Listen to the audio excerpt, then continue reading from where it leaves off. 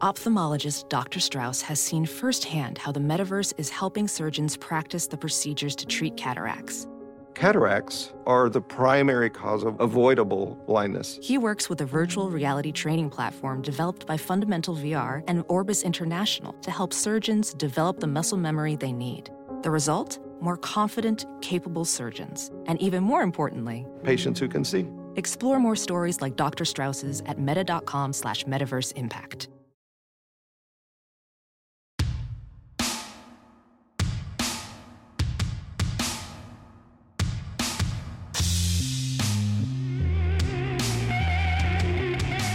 Hi, I'm George Chen. And I'm Paco Romain. And you're listening to SupDoc, a show where we discuss and dissect documentaries chosen by our guests from the worlds of comedy, film, television, and more. Today, we're talking to the filmmaking team behind the HBO docuseries Heaven's Gate, The Cult of Cults. Director and producer Clay Tweel and producer Shannon Riggs chronicled the 3-decade-long saga of Marshall Applewhite and Bonnie Nettles, also known as Do and T, who recruited scores of people to their alien religious cult. That's right, alien religious cult. Interviewing former group members and family left behind, the 4-part series goes beyond the headlines of this little understood group that ended in a mass suicide. And our guest Clay Tweel is a documentary director, producer, editor who's worked to include Make Believe, Print the Legend, personal SupDoc favorite Finders Keepers, which we will definitely talk about in this episode, Out of Omaha, The Innocent Man, and Gleason. These features have been distributed by Showtime, Netflix, and Amazon Studios, and we just learned Stars as well. So, Producer Shannon Riggs is the co-founder of Parkside Films. With Clay Tweel, she produced Gleason and the Innocent Man series. Shannon was an independent producer working across narrative featured films, branded content, and music videos. A participant in the Sundance Female Filmmaker Initiative, Shannon is honored to be a member of Women in Film and actively mentors emerging filmmakers. Welcome to SupDoc, Shannon and Clay. Hey, thank you. Thanks for having us. I got one question to open this up, and this might just end everything. Shoot. Are you two aliens? I mean, we're all made of stars, really. Okay. So, yeah. I'll go with made of that. stars on stars. Oh, Hey, yo. There's a theme here. We have a theme. Try to get that stars money. I maybe. Do you believe in aliens? Do they exist? I do. I think it would be pretty egocentric to think that we're the only sentient beings in the universe. I don't know, Shannon, what do you think? Yeah, I think anything's possible. That's kind of my motto for most things. Have you seen them? Have you seen a UFO? No. Okay. I like when I was young, I felt like I saw one when I was like 10, but it was, you're young. It was very short, and I don't know for sure. Where? In front of my house. It was like In front of your house? I grew up in Charlottesville, Virginia. I remember looking up at the sky, and like this was like at dusk one day with a friend of mine, and we were like saw something moving around and very, in a way that an airplane could not move. So who knows, man? Yeah, exactly. Who knows? I think it's I love alien cults. I love the cults that have something to do with aliens. Those are my favorite. Of all the cults, those are my favorites. George, do you have a favorite cult? Genre? I was thinking about how we interviewed Jody Willey very early on in the show, and we were talking about Unarius. Do you guys know about Unarius? Mm-hmm. Yeah, they're like more. Well, they made their own films, and they had one of them like somehow worked on Star Wars or had access to some of the same technology. So they made like a very early film of their belief of the aliens coming down, and like a caveman interacting with aliens, and they had like pretty good special effects for like the late 70s. So, yeah. One of the more interesting things for me in digging into Heaven's Gate was like understanding just how prevalent UFOlogy and the interest in UFOs was in the 70s, and how just like claiming that as part of your sort of belief system brought a lot of people and brought a lot of attention, brought a lot of interest, and it was crazy, like I think the Raelians and there's a ton of very small groups that started with or got attention because of UFOs. Right. You mentioned Chariot of the Gods, right? In the film that's mentioned. And I remember that's like a pretty big one. I mean, there's so much that sort of comes out of that book, I think. Like an idea about like kind of like ancient aliens and pyramids and all that stuff. Oh man, that's a part of the first episode where we battled forever to try to just like squeeze it as much as we could, like try to chop it down, because you could do 50 minutes just on that. Here's one that the popular one right now, as far as theories go, is the simulation theory. I'm like, how can you believe in the aliens and the simulation theory at the same time? To me, they seem like they could be exclusive, you know? I don't know if you know much about the simulation theory, but I do. Oddly enough, the glitch in the Matrix. Yeah, it's great. Asher's, that's Campfire and Ross Dinnerstein, they produced both of these. Oh, okay, great. Yeah, we've had Rodney on the show before. I really want to talk to him about Glitch in the Matrix too. But yeah, aliens. Okay, well, I was going to say there's a through line, I think, between the films of yours that I've seen, which is this series, Heaven's Gate, and Finders Keepers, which is sort of like taking something that you could on its surface just look at as like a sort of a morbid, you know, or pre-meme, like 90s, that there were memes kind of, but this was like a meme almost of its era, the late 90s. But then kind of like digging into and having a lot of empathy for the people that are involved. And I think that's what I kind of gather is like an approach of yours. I don't know if you're very conscious about thinking about it that way. Do you want to speak on that empathy part? Yeah, Shannon and I talk about this all the time, you know, complex characters and trying to understand essentially like why people do what they do leads you towards trying to find the humanity in everybody, whether they're the quote unquote antagonist of a story, like, you know, in Finders Keepers, John and Shannon, you can find lots of faults in both of those guys, but they're also eternally human in their flaws and in their vulnerability in which they talk about themselves and the situations that they were brought up in. So, I mean, for me, I'm just trying to find a story and trying to find some way to present a story that is allowing the audience to connect to the people that you're seeing on screen, and like at a very core level, just trying to like foster that connection. Yeah. I was thinking about how there is like this, another thing that you do that I really enjoyed was the music choices. And I think anyone who's seen the film, like they're sort of like very funny. In my mind, they're very funny, but they're not like totally, you manage to like not make a joke out of the whole thing, which is like, ultimately it's about like a bunch of, it's like, 39 people, or I didn't realize that until I watched this, that was more than 39 people. They were the people that went after, they saw what happened and they're like, I'm still going to do this. So like there was sort of these pretty, I liked the use of do you use Leslie Gore, You Don't Own Me as one of the outros. And I was just like, man, that's so on the nose in this really like dark way. But it's like it adds. There's something funny about some of this stuff, but then you also have to balance it out with like kind of seeing, like the family members and how they're dealing with it. Did you think about like the humor in this when you started working on it, or what attracted you to it? Was there some element of that? Sure. Shannon, do you want to comment on the music? I mean, we talked about it a bunch. Yeah, the music thing was a big part, but I would say needle drops in general are very, very important to Clay. And you actually have a really interesting theory about it, Clay, that I think you should talk about.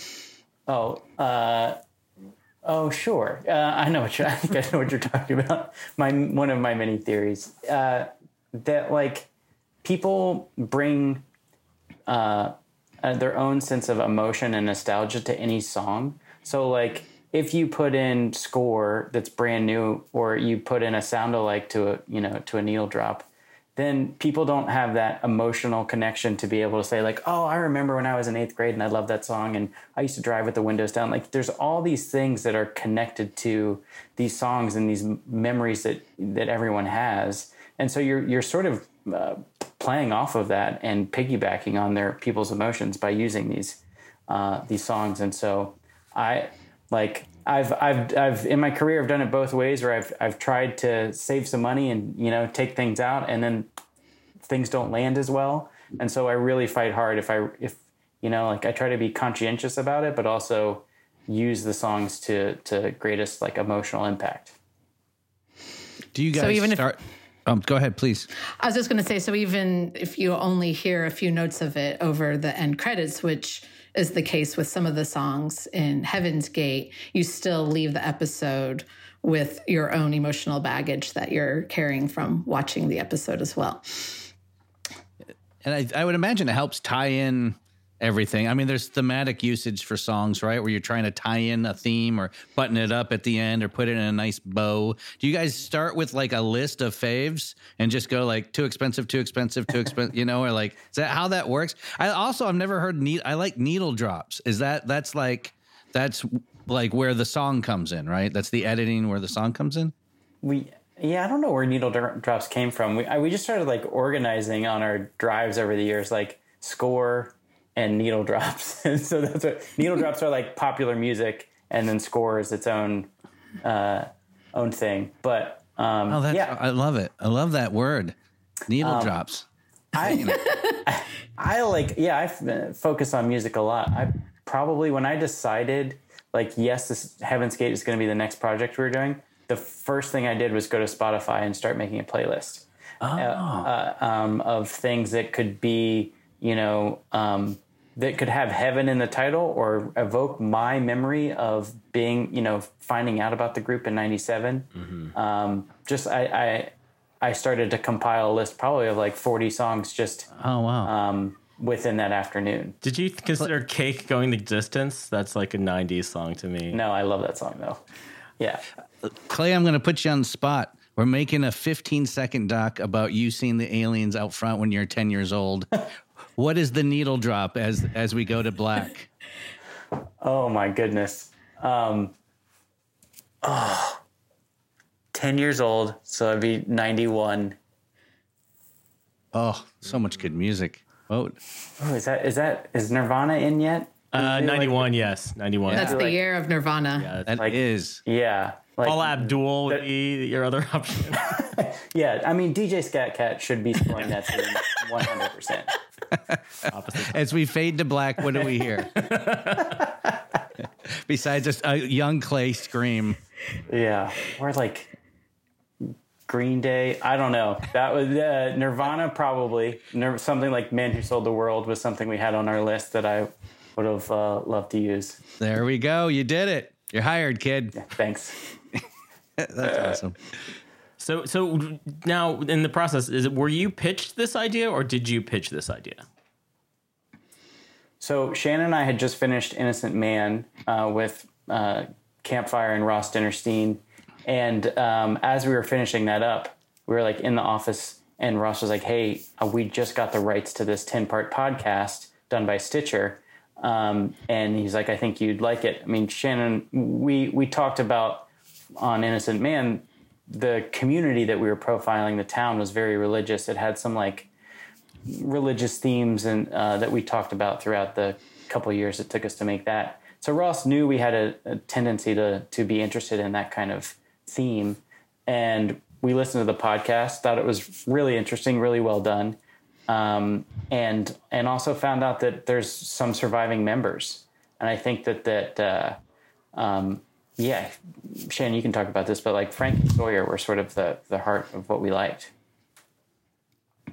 Yeah. So being able to actually listen to the podcast first was a good way to know that we thought that it could be a series because there were so many things that you wish you could see while you were listening to it, which is always a good sign that it's worth exploring, which is also a question that we ask immediately. Do these materials exist? Can we get our hands on them? And so then that was the next step for us, was to ask, let us see, like what archive there is, what audio there is. And we started digging through that and felt like it was a good project to take on.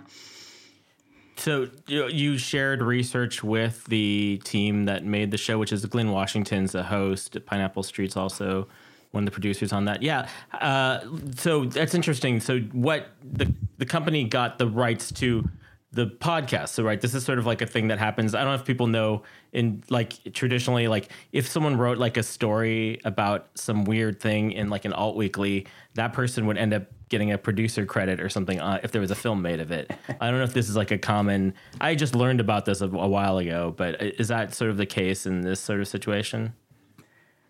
I think so. I mean, you know, the main producers of the podcast also got credits and, you know, sort of did their own deal, and were able to, you know, be involved with the IP that they helped generate, you know. So and they were great.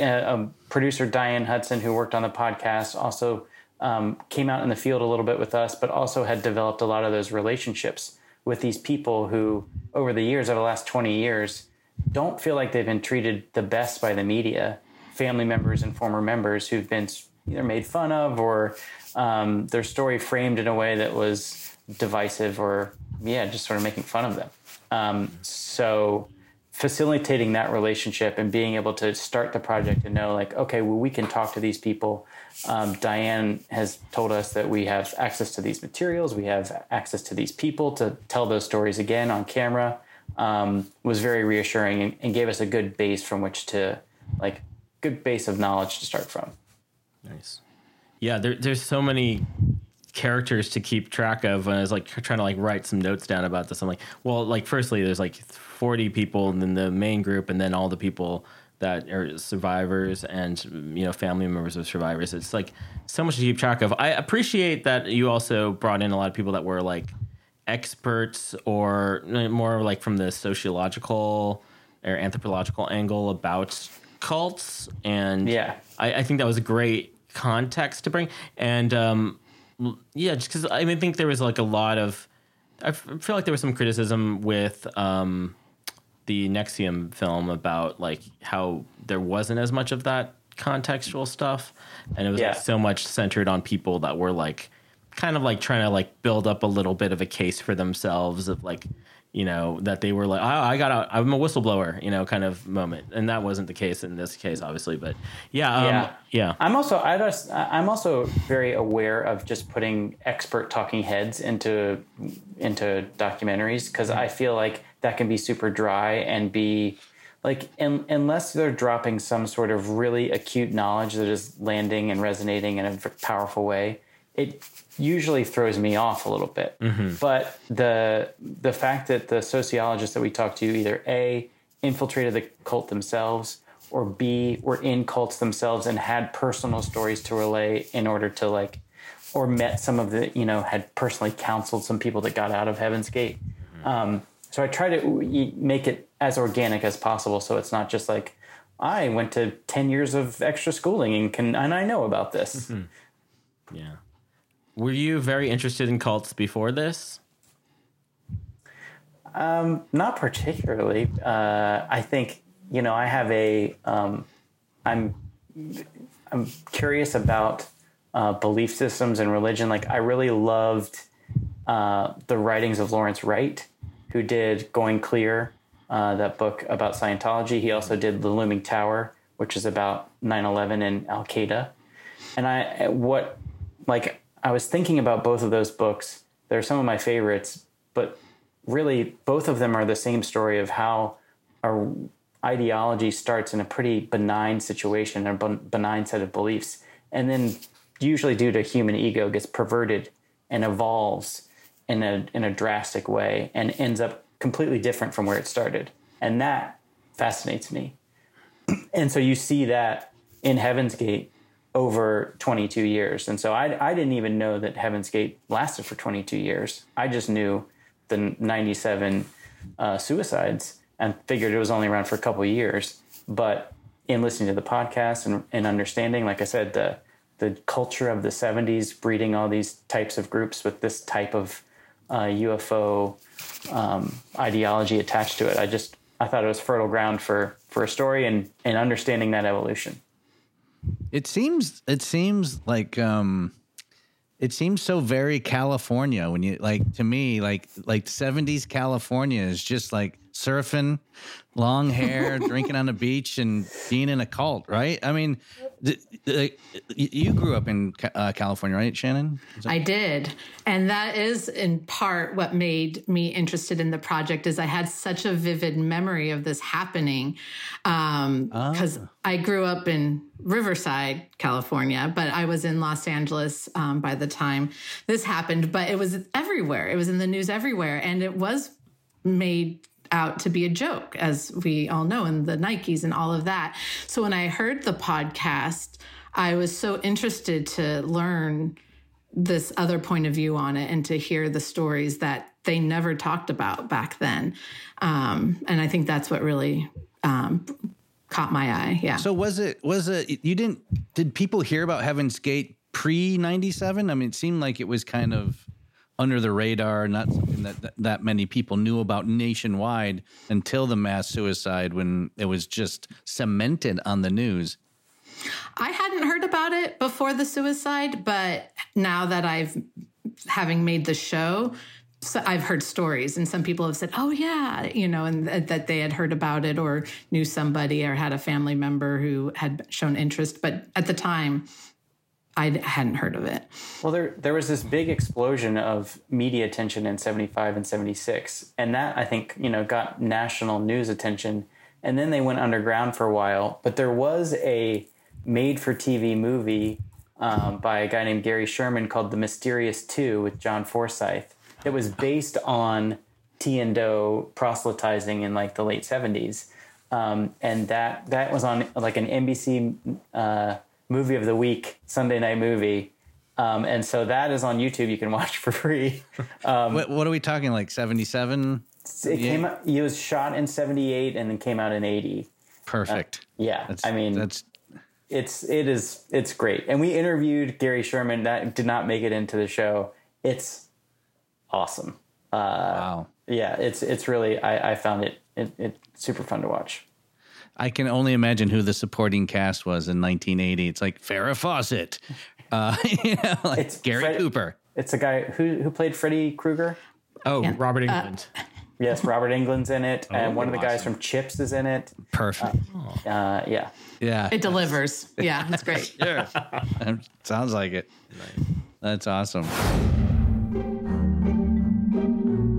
Mysterious 2 was a film that I made. I've just always been really interested in strange things going on, and I came across these several articles about two people who called themselves Bo and Peep, and they were going around and collecting followers. The Mysterious 2 is a great B movie with John Forsythe playing Doe, and I guess Priscilla Pointer playing T. And T&O, when they found out about it, I don't remember a specific thing that they said about it, but I know they didn't like it. I thought that, I could fictionalize the Bo and Peep character to the point that I could really make a strong statement about cults. And for me, that was the real thing, is there's always room for desperation in your life, whatever that desperation is. And when somebody comes to you and has a remedy, a prescription, a pill for you to take that's going to get rid of that desperation, you'll swallow it.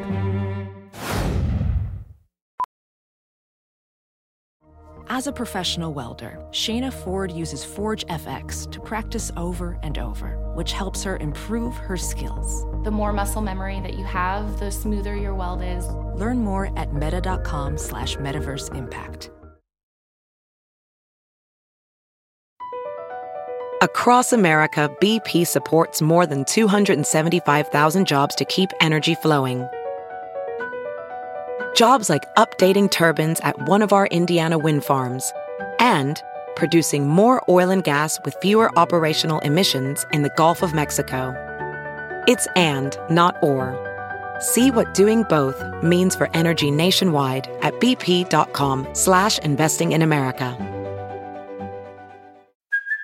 Hey, it's Kaylee Cuoco for Priceline. Ready to go to your happy place for a happy price? Well, why didn't you say so? Just download the Priceline app right now and save up to 60% on hotels. So whether it's Cousin Kevin's Kazoo Concert in Kansas City, go Kevin, or Becky's Bachelorette Bash in Bermuda, you never have to miss a trip ever again. So download the Priceline app today. Your savings are waiting.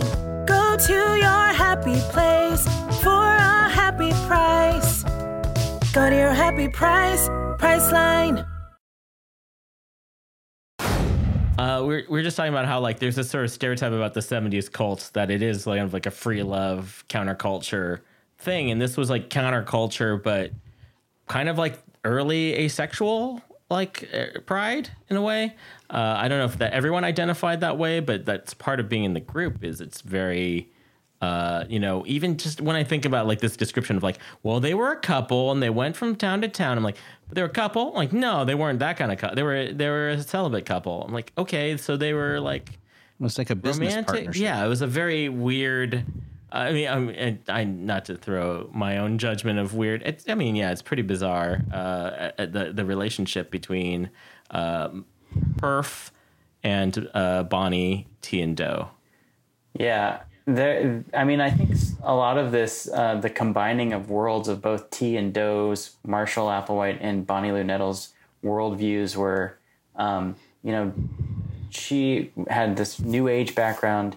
He had this very fire and brimstone Pentecostal father and grew up in that way. But he was also a closeted gay man. And so that caused a lot of inner conflict. And I think caused a lot of, this is my own sort of armchair psychoanalysis of it, but he had a lot of self-hatred and he didn't like his body. So part of the belief system that he's creating with this woman is, how do I divorce myself from this body that I loathe so much? And that was part of the core tenets of like leaving this earth, chemically changing your body to be a pure being. Mm-hmm. And so, again, like it started out in a way that was not advocating for any castrations or any of the like suicides, any of the really darker things that come in decades down the line. But it was, I think the genesis of it was part of that psychology of Doe. Right. I've seen some writing that says that they think that, Bonnie, T kind of like mitigated some of the more narcissistic or like messianic complex elements of Applewhite. It seems like you guys would kind of agree with that, or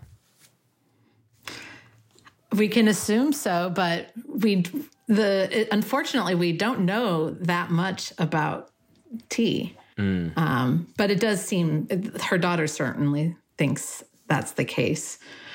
And we can say that things did get much darker after she left. So that would prove to be true. Yeah. And then how much they had to pivot the whole ideology, even the fact that like, well, she died of cancer, but this is separate from everything else that's going on. Like they had to really pivot all the time. Mm-hmm. That's also was fascinating. Like the fact that like you couldn't keep track of this group because they kind of changed names a lot. And then there was just like, wasn't it just like meet me on a mountain or something like that? And like, I was like, how does that even pre-internet, like pagers, how are you like even like coordinating any of this stuff? Is it just literally like, it's a billboard at the food co-op, at the hippie food co-op?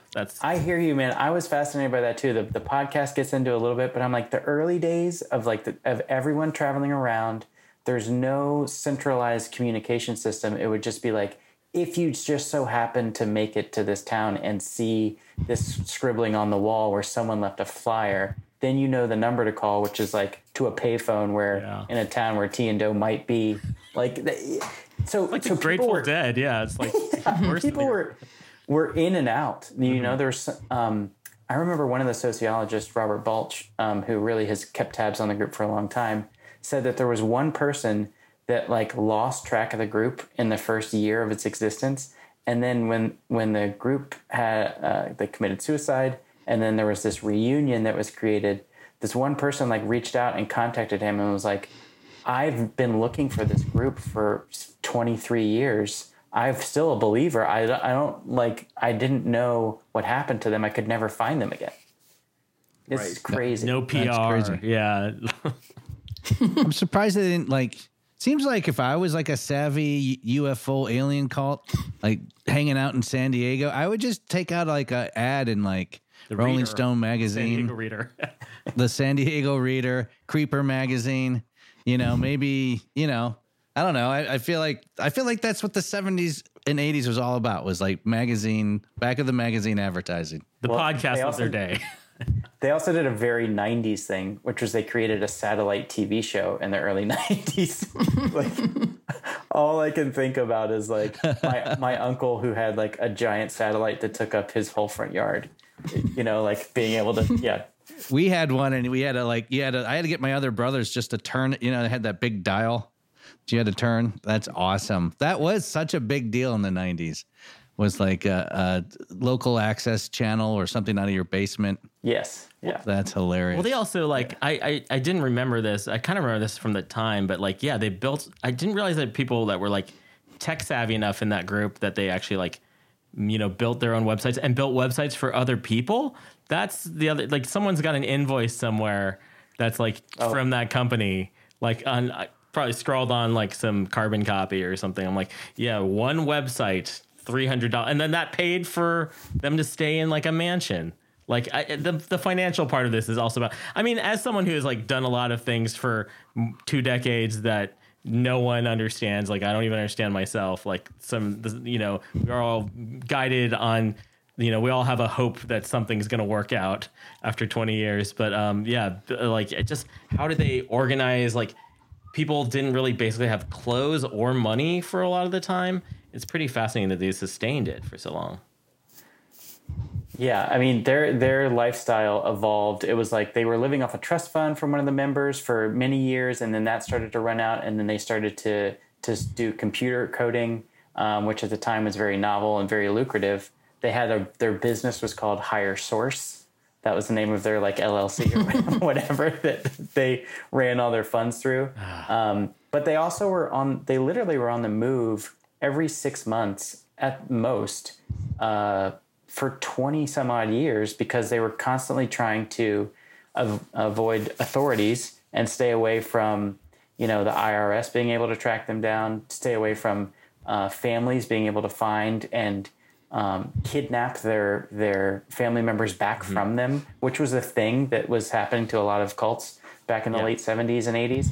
So they were living in a state of a little bit of paranoia and fear from the authorities throughout, and that made them very nomadic and made their income and lifestyle really just hard living. I used to be pretty obsessed with deprogramming. I thought when you referred to the kidnapping, and I didn't think of it as kidnapping at the, when I was first hearing about it and thinking about it, I'm like, oh yeah, that makes sense. But it's yeah, I guess today in 2021, can you deprogram someone, or is it non-consensual kidnap?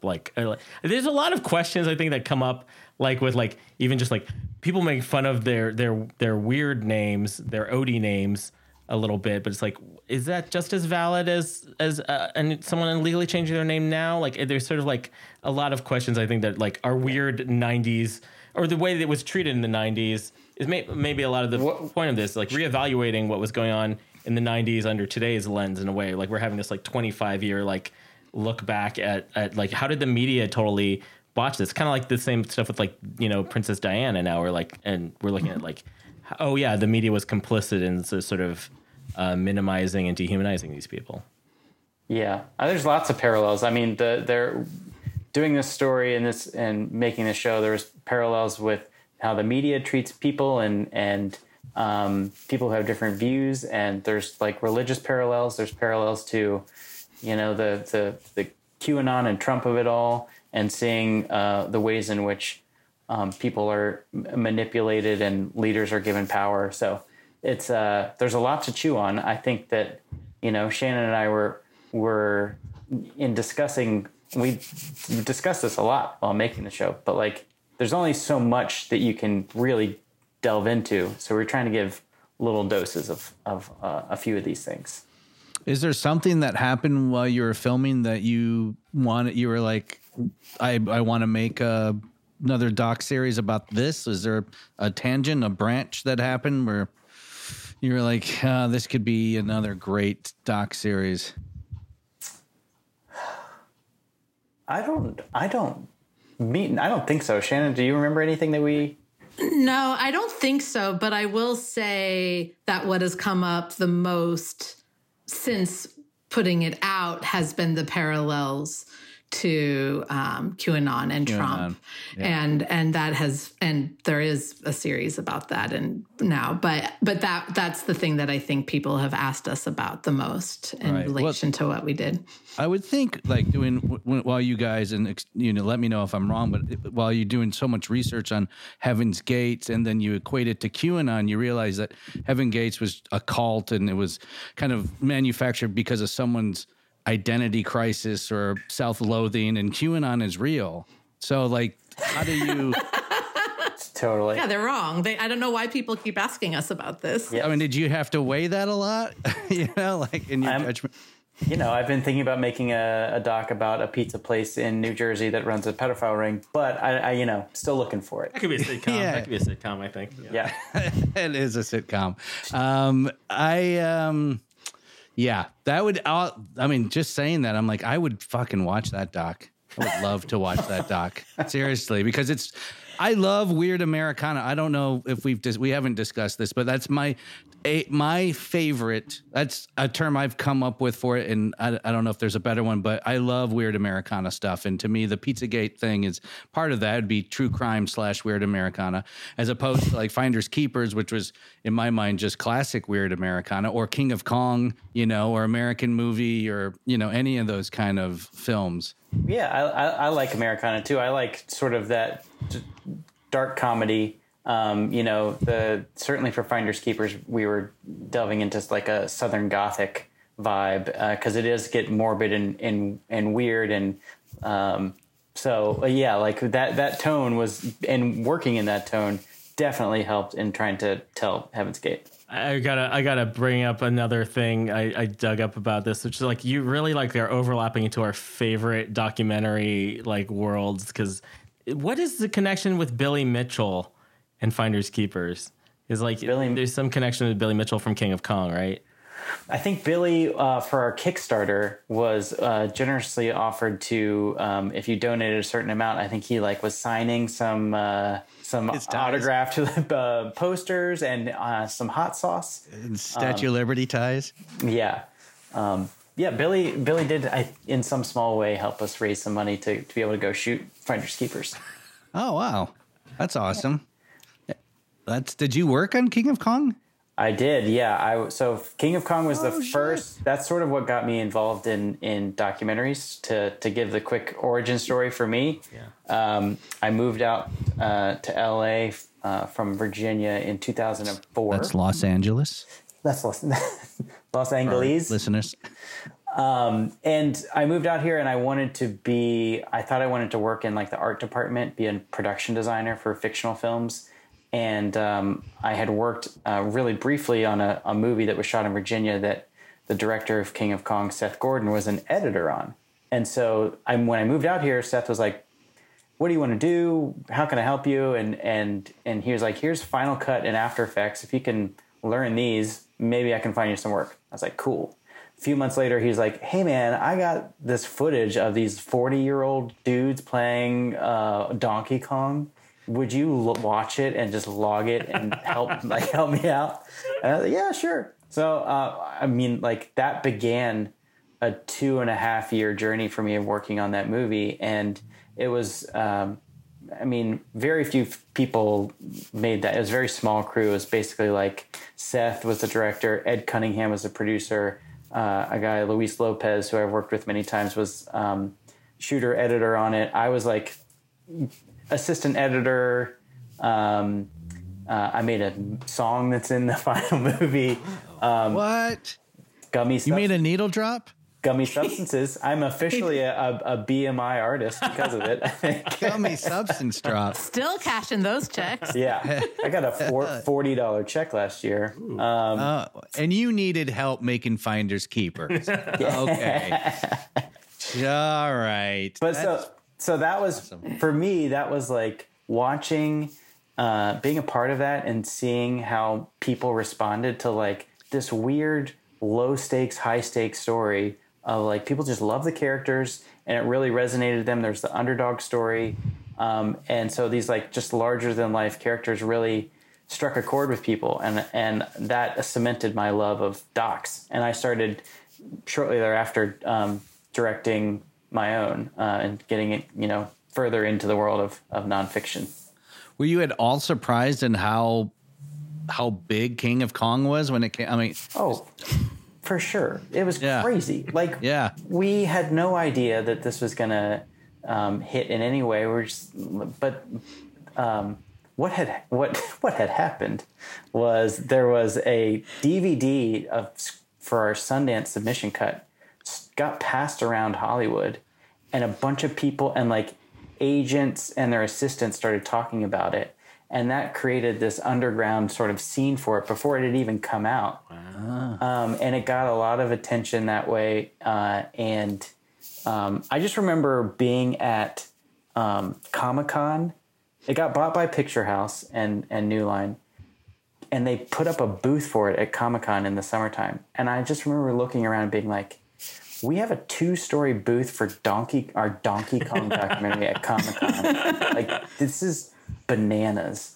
That's awesome. Yeah, like could not believe it. It was it's wild to see how well that did. Yeah, it's a classic. It's a modern day documentary classic. That's awesome. Holy shit.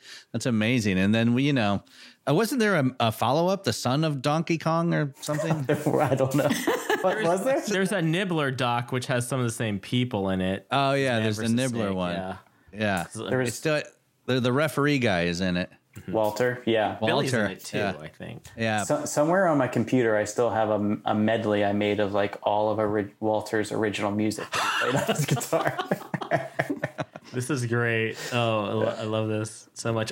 Shannon, we're actually since we're talking about like getting into film, we were kind of teasing earlier. We were talking about you worked with Spike Lee and worked on Cloverfield. Are those connected or no? Those are not connected, but my first job out of college, I was very lucky. I'm one of the people in Hollywood who got a job off of the UTA job list. Don't know if you've heard of it, but it's this like thing that gets circulated around town, and it's a job listing, but nobody ever gets jobs off of it, is the rumor mill. But how Hollywood is that?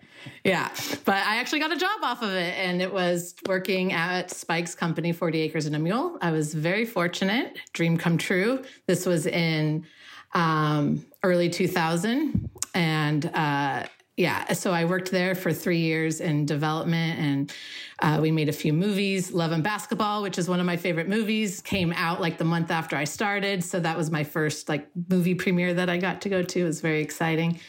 And I worked for a few years there before leaving to work with a line producer named Guy Rydell, who's now my mentor. And it is through him that I worked on Cloverfield, which was a few years after that. Can you this is something I've always wanted to know, and you can probably tell me, what does a line producer do? I have no idea what a line producer does. I can tell you. A line producer is in charge of the budget of a film, but I would say in a more holistic way, they're the middleman between the creative and the money. So they do create the budget alongside the accountant and the production manager. The production manager handles a lot more of the below the line crew hiring. And then the line producer's job, I think, in my understanding of it, is to make sure that those two worlds can meet up, and the creative can have what they need, but they can still stay on budget. So it's a budget thing. The word line is confusing. Yeah, it comes from the above the line and below the line. They're in charge of the lines. Clever Hollywood. Good job, Hollywood.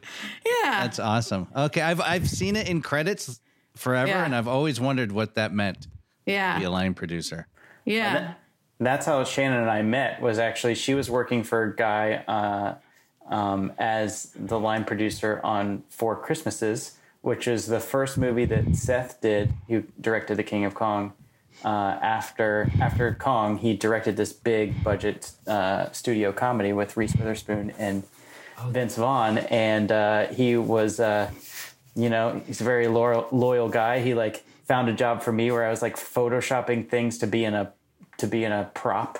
Like he got me some work, which basically meant I was just like playing poker on the prop truck for a couple months, hanging out on set. And Shannon was there, and that's where we met.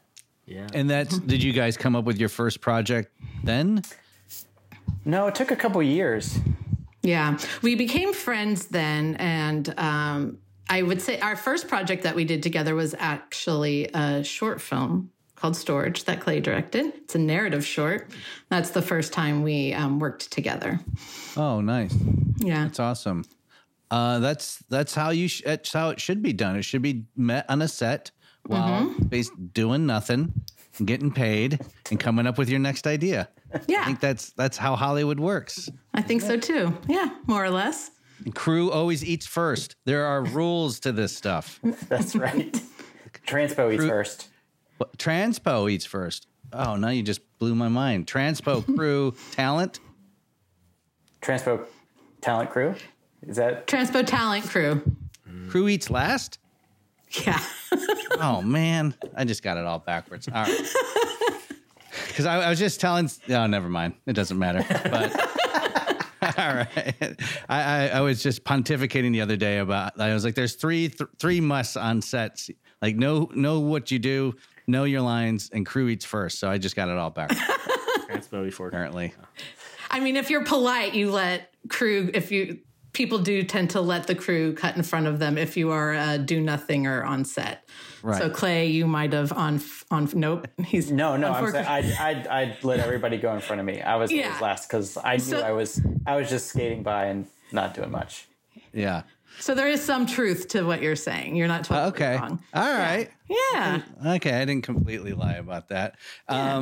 So, and then what year did you guys start putting Heaven's Gate together? Was just a couple of years ago that you started assembling? Yeah, 2018, I think, is when we first started talking about it. And then we compiled some materials and talked to some of the former members and made sure we had a sense of like what the tools were that we had to tell the story. And then we went out and the folks at Campfire and Stitcher, we all went out and pitched it around town. And HBO Max and CNN, just even in the room of pitching it, like we had interest, but I think that in that room, I distinctly remember them getting and wanting to protect the tone of what we were talking about probably easier than any other place that we talked to. Just, we don't want to make fun of these people. We want to be like understanding the story in a new light. And, everyone in the room was just like, yes, nodding along. You could see that we were on the same page. So that was really nice. And that was the beginning of putting it together sort of in early 2019. I'm always wondered about this. Like, how hard would it be for you guys to make a documentary about, let's say, someone that you think is guilty and not manipulate the footage to reflect that? Let's say you're making the next Woody Allen doc. No, I'm joking. But what if you thought someone was like, you're doing a true crime doc and you think someone's guilty? Like, how do you not present footage or evidence or a narrative that sways? I mean, that's hard. I think one of the things that I think about a lot is, Werner Herzog talks about this a lot, which is taking the audience on the journey that you go on as the filmmaker in telling that story, taking them on the emotional ride. And so if I come in as thinking that somebody's guilty, I'm going to try as much as I can to try to break down my own preconceived notions in my head. And maybe I'm going to find something that makes me doubt that, which I then want to relate that experience to the audience. And even if at the end, I still think that they're guilty, there does need to be some dynamic shifts, because otherwise it's just a hit piece, or it's just a, polemic essay on guilt. Interesting. So would you as a filmmaker, would you take the time to turn the camera to yourself and say, hey, in the film, and No, I try not to do that. I'm not, okay. And that came up during Innocent Man too, because we're having a hard time trying to figure out how to tell that story. And, great doc. That story is insane. Thanks. But it was hard to tell. A lot of people couldn't talk or wouldn't talk. And then, so you have to find new avenues. I mean, I remember distinctly telling Shannon, like, oh, now I get why people put themselves in their movies. There's like a shortcut to be able to just like narrate something, or, just to put a fine point on something, as opposed to relying so heavily on other people's words. I was going to say that I think that's one thing I noticed, like, with the difference between the podcast version of this story and your version, is that, you have a very involved narrator in the podcast, which I think is really important for audio, and I think helps shepherd everything along in audio, but maybe wouldn't have worked as well in this situation, obviously, because it's like one person who was like, his relationship was that he had grown up in a similar type of group, but it didn't really have specifically to do with the individuals in this case. Yeah. I mean, if you, which an exercise that we did was like, go back and listen to the podcast and see where Glenn Washington was filling in the gaps. Like, we love the podcast, but you also have to see that he's tying the room together through his narration throughout. And so we're like, well, we have to get that practically from the people that we're interviewing in order to tell the same story. And we have to get it just as clear and just as concise as. Do you write a script? No. I think the way that Shannon and I work is somewhat different. We don't use a writer. We don't rely on like story producers that heavily or at all. In a lot of our stuff, it's really just trying to hash it out between the editor, directors, producers, and seeing what the story is presenting itself as from the footage that we have. I love the like outlining process and trying to get the index cards out, put them on the cork board, and like, I get a lot of energy off that. I love that. But no sit down and like write a script. When you're commissioning animation, though, that's got to be where you're just like dealing with all the stuff you don't have footage for, right? You're just like, okay, there's all those things we don't have footage for that we want to illustrate somehow. We got to like pin together an animation, or I don't know how do you, and did you end up kind of end up, because that's got to take the longest time too, right? Just getting the animation stuff queued up. That is true. In this case, I remember Clay saying that he wanted to try something new with Heaven's Gate, like do something that he hadn't done yet in his work. And so that's where the animation came before we knew where our holes were. It wasn't decided upon once we had our holes. It was an idea that was like, we spent a lot of time trying to figure out an animation style you could kind of modularly fit it in where you needed to. Okay, I see. An animation style, but also the rules for the animation. Mm-hmm. Yeah. To me, I feel when I'm watching docs, if it's just like, oh, they don't have anything to cut to, so they use animation, and that lessens my experience of the animation. Mm-hmm. If you're successfully able to hide that, that's when it feels like, oh, it's a choice, it's purposeful.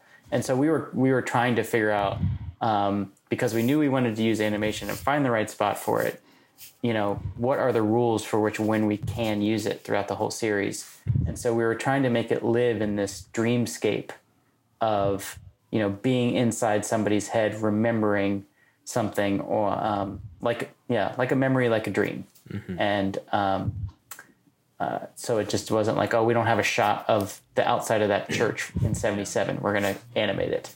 Right. I did have another kind of question related to that, which is like the deciding to structure the story. do you think ahead to like, this is going to end up being 10 parts, it's going to end up being 2 parts, it's going to end up being 4 parts, and was like 4 sort of like some you landed on, or like you kind of took your corkboard 3x5 approach and just was like, okay, we can chunk these up into 4 chunks?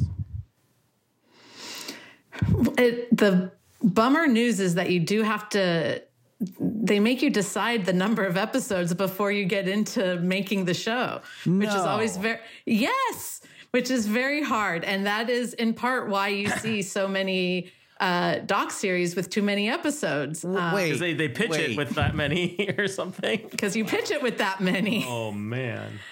Is that how that works? And that's how that works. You can go over, but going under is another ball game.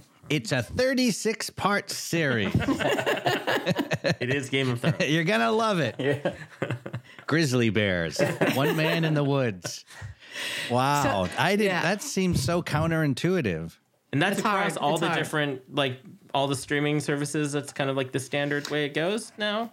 I mean, that's been our experience. And that's word on the street of how it's been. But take note, listeners. Take note. Yeah. Innocent Man was what, 6 parts? 5 parts? It was 6. 6 parts, yeah. Wow. Could have been 5. Could have been 5. Could have been 5. I'm glad you enjoyed it. I appreciate. I thought it was awesome. I hate to say it, but I love wrongly accused docs. I really do. They piss me off so fucking much. I get so mad at like those fucking stuffed shirt DAs that are like, I don't care what the evidence is. Yeah. We're convicting, and it's like, fuck you. I hate DAs now. Do you remember the Innocent Man well? Yeah. So we'll see. Enough. What just happened last week was in the state of Oklahoma, they're potentially going to let people out of jail because a lot of crimes happened on native land, and so Glenn Gore, who was convicted of killing Debbie Carter, might get out of jail based on that. Whereas Tommy Ward, who we follow throughout, he's still in jail after 36 years, and I'm very convinced he didn't do anything. Yeah, I mean that comes across. That kind of stuff is Kafka-esque nightmare stuff that just kills me. Yeah. Like wrongly convicted. Like I can't think of a worse. I mean, there's innocent people in jail serving decades long terms, and here I'm free, and I should have been in jail a long time ago. It's just not. It's not fair. But The Innocent Man's a great doc series. It's really well made, and it just pisses me off when I watch stuff like that. I get so mad. In small towns like Ada, the prosecutors and the police were under enormous pressure to solve 2 sensational murders. Debbie Carter and Denise Haraway. People started calling in about Ron Williamson and Dennis Fritz. The town was in disbelief. And then 2 years later, Denise Haraway disappeared. The police charged Tommy Ward and Carl Fontenot. She goes, Tommy, I didn't think you'd ever do anything like this. Once the confession tapes were played, these people were guilty. If it wasn't true, you wouldn't say it. This is like a damn game, man. I don't know why they keep on me. They know I didn't do this. CarMax is putting peace of mind back in car shopping by putting you in the driver's seat to find a ride that's right for you. Because at CarMax, we believe you shouldn't just settle for a car. You should love your car. That's why every car we sell is CarMax certified quality, so you can be sure with upfront pricing that's the same for every customer. So don't settle. Find love at first drive and start shopping now at CarMax.com. CarMax, the way car buying should be. Ready to elevate your home? Picture this: central heating, a cozy fireplace, or your dream walk-in closet. Build a backyard oasis, go green with solar panels, or start a business. It's all possible with Figure's home equity line of credit. Unlock up to $400,000. Apply online in 5 minutes. Funding in as little as 5 days. Head to Figure.com and transform your home. Figure Lending LLC, DBA Figure, Equal Opportunity Lender, NMLS 1717824. Terms and conditions apply. Visit Figure.com for more information. For licensing information, go to www.nmlsconsumeraccess.org. I normally find bras to be so uncomfortable and constricting, but Skims has changed that. You know I love Skims underwear, so I finally tried their bras, and Skims has delivered again. Skims bras are worth the hype for the amazing shape and support they give, but what I wasn't expecting was how comfortable they are too. I've tried so many bras in the past, And the main issue that I have is that they weren't supportive enough, to the point where they felt slouchy. I love my Skims wireless form bra because it's so comfortable and supportive. The older I get, the more I care about actually being comfortable in what I wear every day. And with my wireless form bra, I no longer have to sacrifice my comfort for the support I need. Shop Skims bras at skims.com, now available in 62 sizes, 30A to 46H. Plus, get free shipping on all orders over $75. If you haven't yet, be sure to let them know we sent you. After you place your order, select Podcast in the survey and select our show in the drop-down menu that follows. So, randomly, I decided to watch this on New Year's Eve. This is like how I decided to bring in 2021. It's like, let me watch about this alien UFO cult. So it's been a couple months since it's been out. How have you felt about the response, and what kind of like feedback have you gotten about this series? So it's been really good so far. I think people are seeing it as they're catching what we were putting down about a cautionary tale of what it's like to sort of surrender your power to a group or to a set of leaders. And I think it's been a pretty good thought experiment for people examining other religions and their own religious beliefs and how that fits into their own lives. So it's been cool. I mean, seeing the response online, people have definitely, as Shannon said, drawn a lot of parallels to Trump and to QAnon, and that has kept the conversation going, especially in the events of January 6th. Like it's become a topic that's like ever present in people's mind, and they want to understand how people could believe those things. And then they're watching this show and saying like, oh, I kind of get it. They're connecting with people who are feeling lost or in some way they don't feel like they're connected with society, and so they resonate with this fringe group's message. There's that one backlit interview that you got off a newscast with the guy who's like, well, the Republican Party's a cult. It's just like on the nose, very on the nose. Yeah. Also last minute addition. Great. Yeah. Shannon, how have you been feeling the response? Yeah, it's been great. I think what I love about it in particular is that a non-documentary audience has been watching it. It's sort of it's pop culture a bit. A lot of people remember it. It's just sort of, and that's been interesting to see and listen to people respond to it who don't normally watch documentary, or they're not using the language that we all use to talk about it. They're just like responding to the castration or the needle drops. And for me, that's been really rewarding to just sort of be able to hear how it's being received. Yeah, out in the world. Yeah, it's back in. This is something from like 25 years ago. It's sort of it's back in our zeitgeist in so many ways. Yeah. Why did it hit so hard in '97? What was it about this story that it was? I just remember it was just everywhere. What was it? I mean, I think it freaked people out. I mean, to know that 39 people killed themselves systematically in shifts over 3 days is wild and intense. And so I think that made my theory is like it made people so uncomfortable that they immediately had to discard it. And the way to discard it is to make fun of it and dismiss it and disarm it in a way that was like digestible for society. And so like it's the biggest mass suicide on US soil in history. So it was just like it was a big event. You also have the advent of like 24-hour news cycles. We're coming off the back of OJ in 95. It was like Waco, OJ, Heaven's Gate. You know, like it's a thing that you can talk about and find pundits and write articles on for 3 weeks and fill the columns, fill the time. Right. Yeah. Interesting. I guess too, there was footage, which was kind of weird and creepy and eerie. Mm-hmm.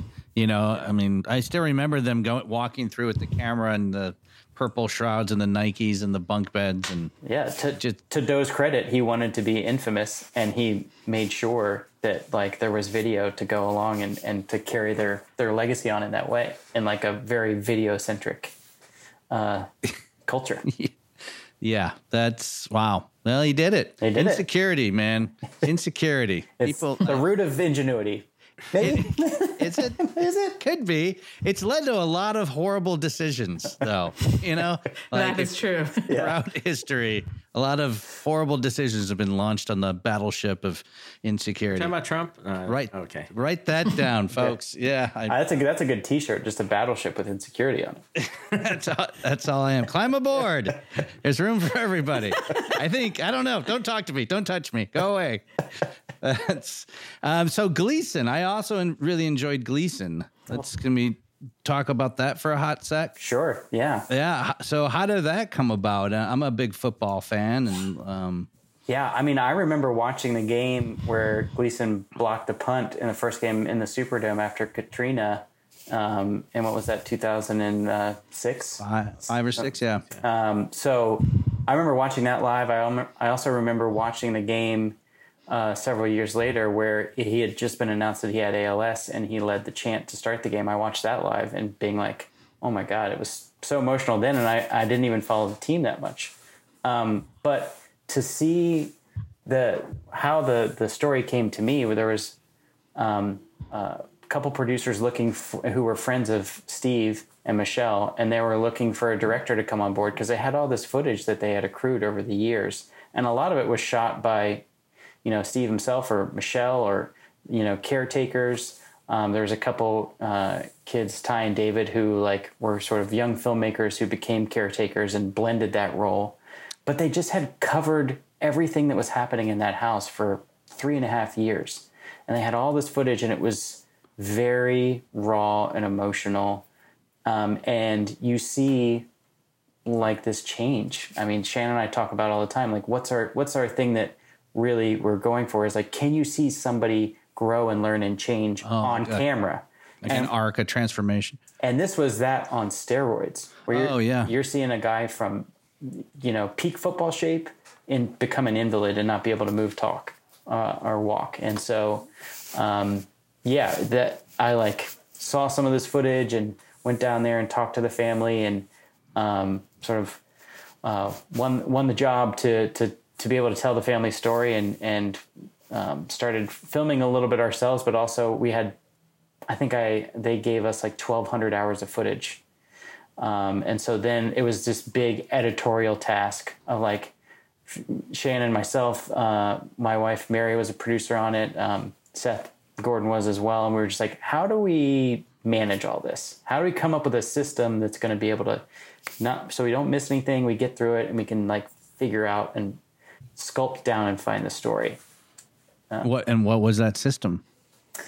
Well, a lot of it has to do with editorial organization and being able to come up with a way to watch things and tag them and bin them. This is very inside baseball, logistics.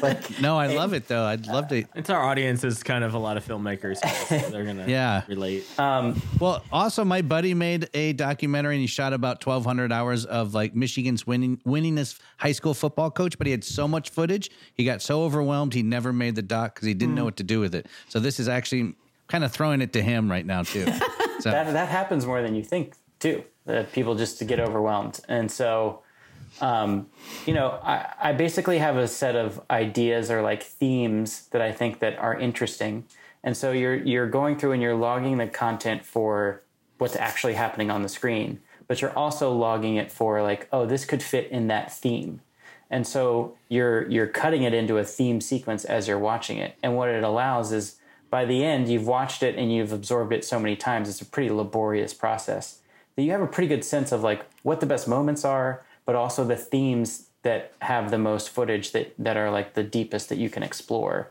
And then you can look in those theme sequences that, let's say you have, in our 1,200 hours, some theme sequences were just a couple hours long. I think we culled it down to 50 hours, which was our best content. And then from there, we were able to put together a 2-hour rough cut. Just based on what's our favorite things from the 50 hours. So it's the stair-step process. Right. But yeah, I mean, the backbone of the movie was fathers and sons. And so seeing all the footage through that perspective, and then it really wasn't until we started editing it together that we saw how important Michelle was, his wife, and that like the back half of the movie sort of becomes Michelle's movie. That was discovered through editing. Interesting. That's an interesting process. I would imagine there's a lot of happy accidents that get discovered through editing. I would imagine where you're like, that's gold. I didn't know it, because you can't, when you interview people, you're not conscious of like, this is, or are you? I guess I should ask you, are you conscious of like, this is a great moment, or are you just so in that you don't think of those things at the time?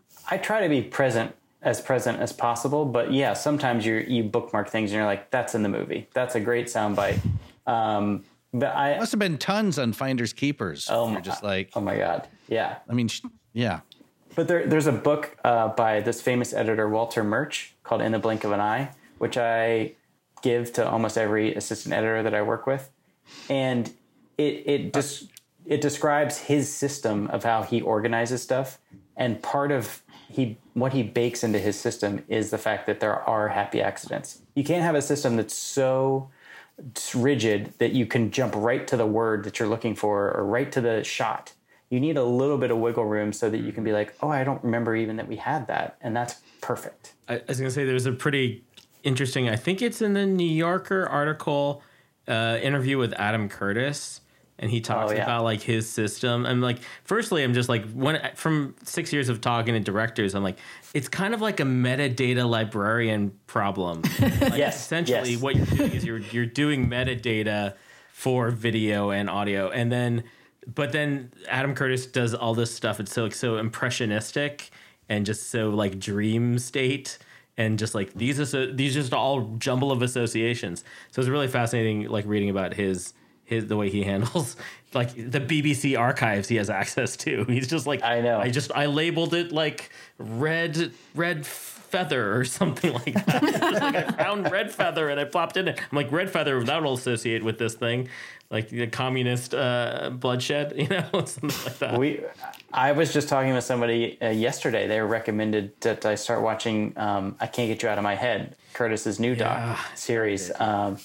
So I started it last night, and oddly enough, Shannon and I recently both watched Hearts and Minds, which is like in its own way a pastiche of like just like things that fit an overall political statement, but are like drawn on just like the emotions of these images back to back. Yeah, it's like it's very much more like just like 20th century video art kind of vibe. Yeah, that's amazing. Are you guys stoked that you're in documentary filmmaking when documentary films have had like a resurgence? I mean, are you guys happy about that? I hopped in right at the right time. Gleason was my first documentary, so I feel very lucky. But so yes, the answer is yes. Yeah. What are you guys working on? Can you tell us what's next?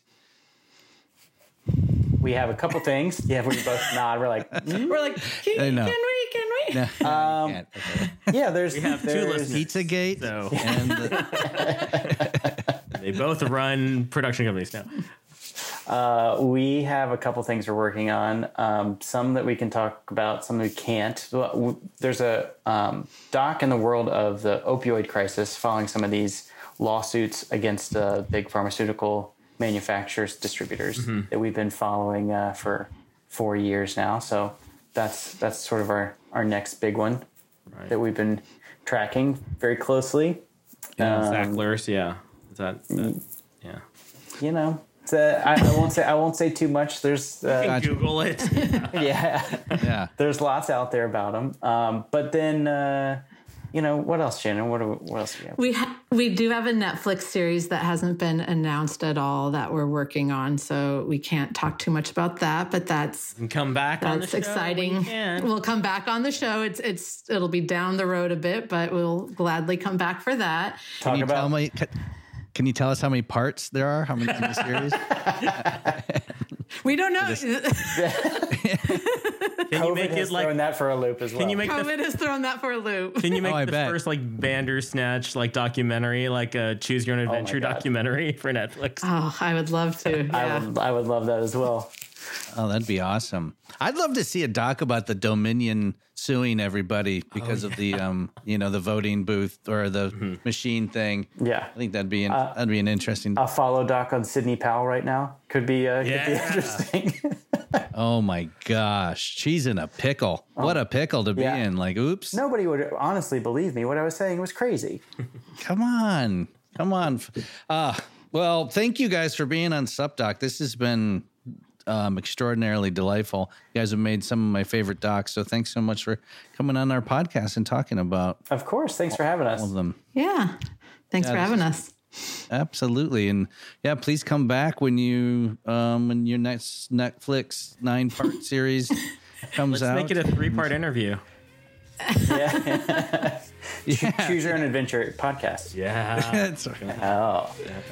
All right. Well, Shannon, Clay, thank you so much, and best of luck in the future. And we'll be watching your docs. Thanks. All right. Thanks, guys. Thanks, guys. Thanks for listening. You can find out more about SupDoc at supdocpodcast.com, recapping reality since 2015. Our theme song was written by David Siegel, and our show was engineered by Will Scoville.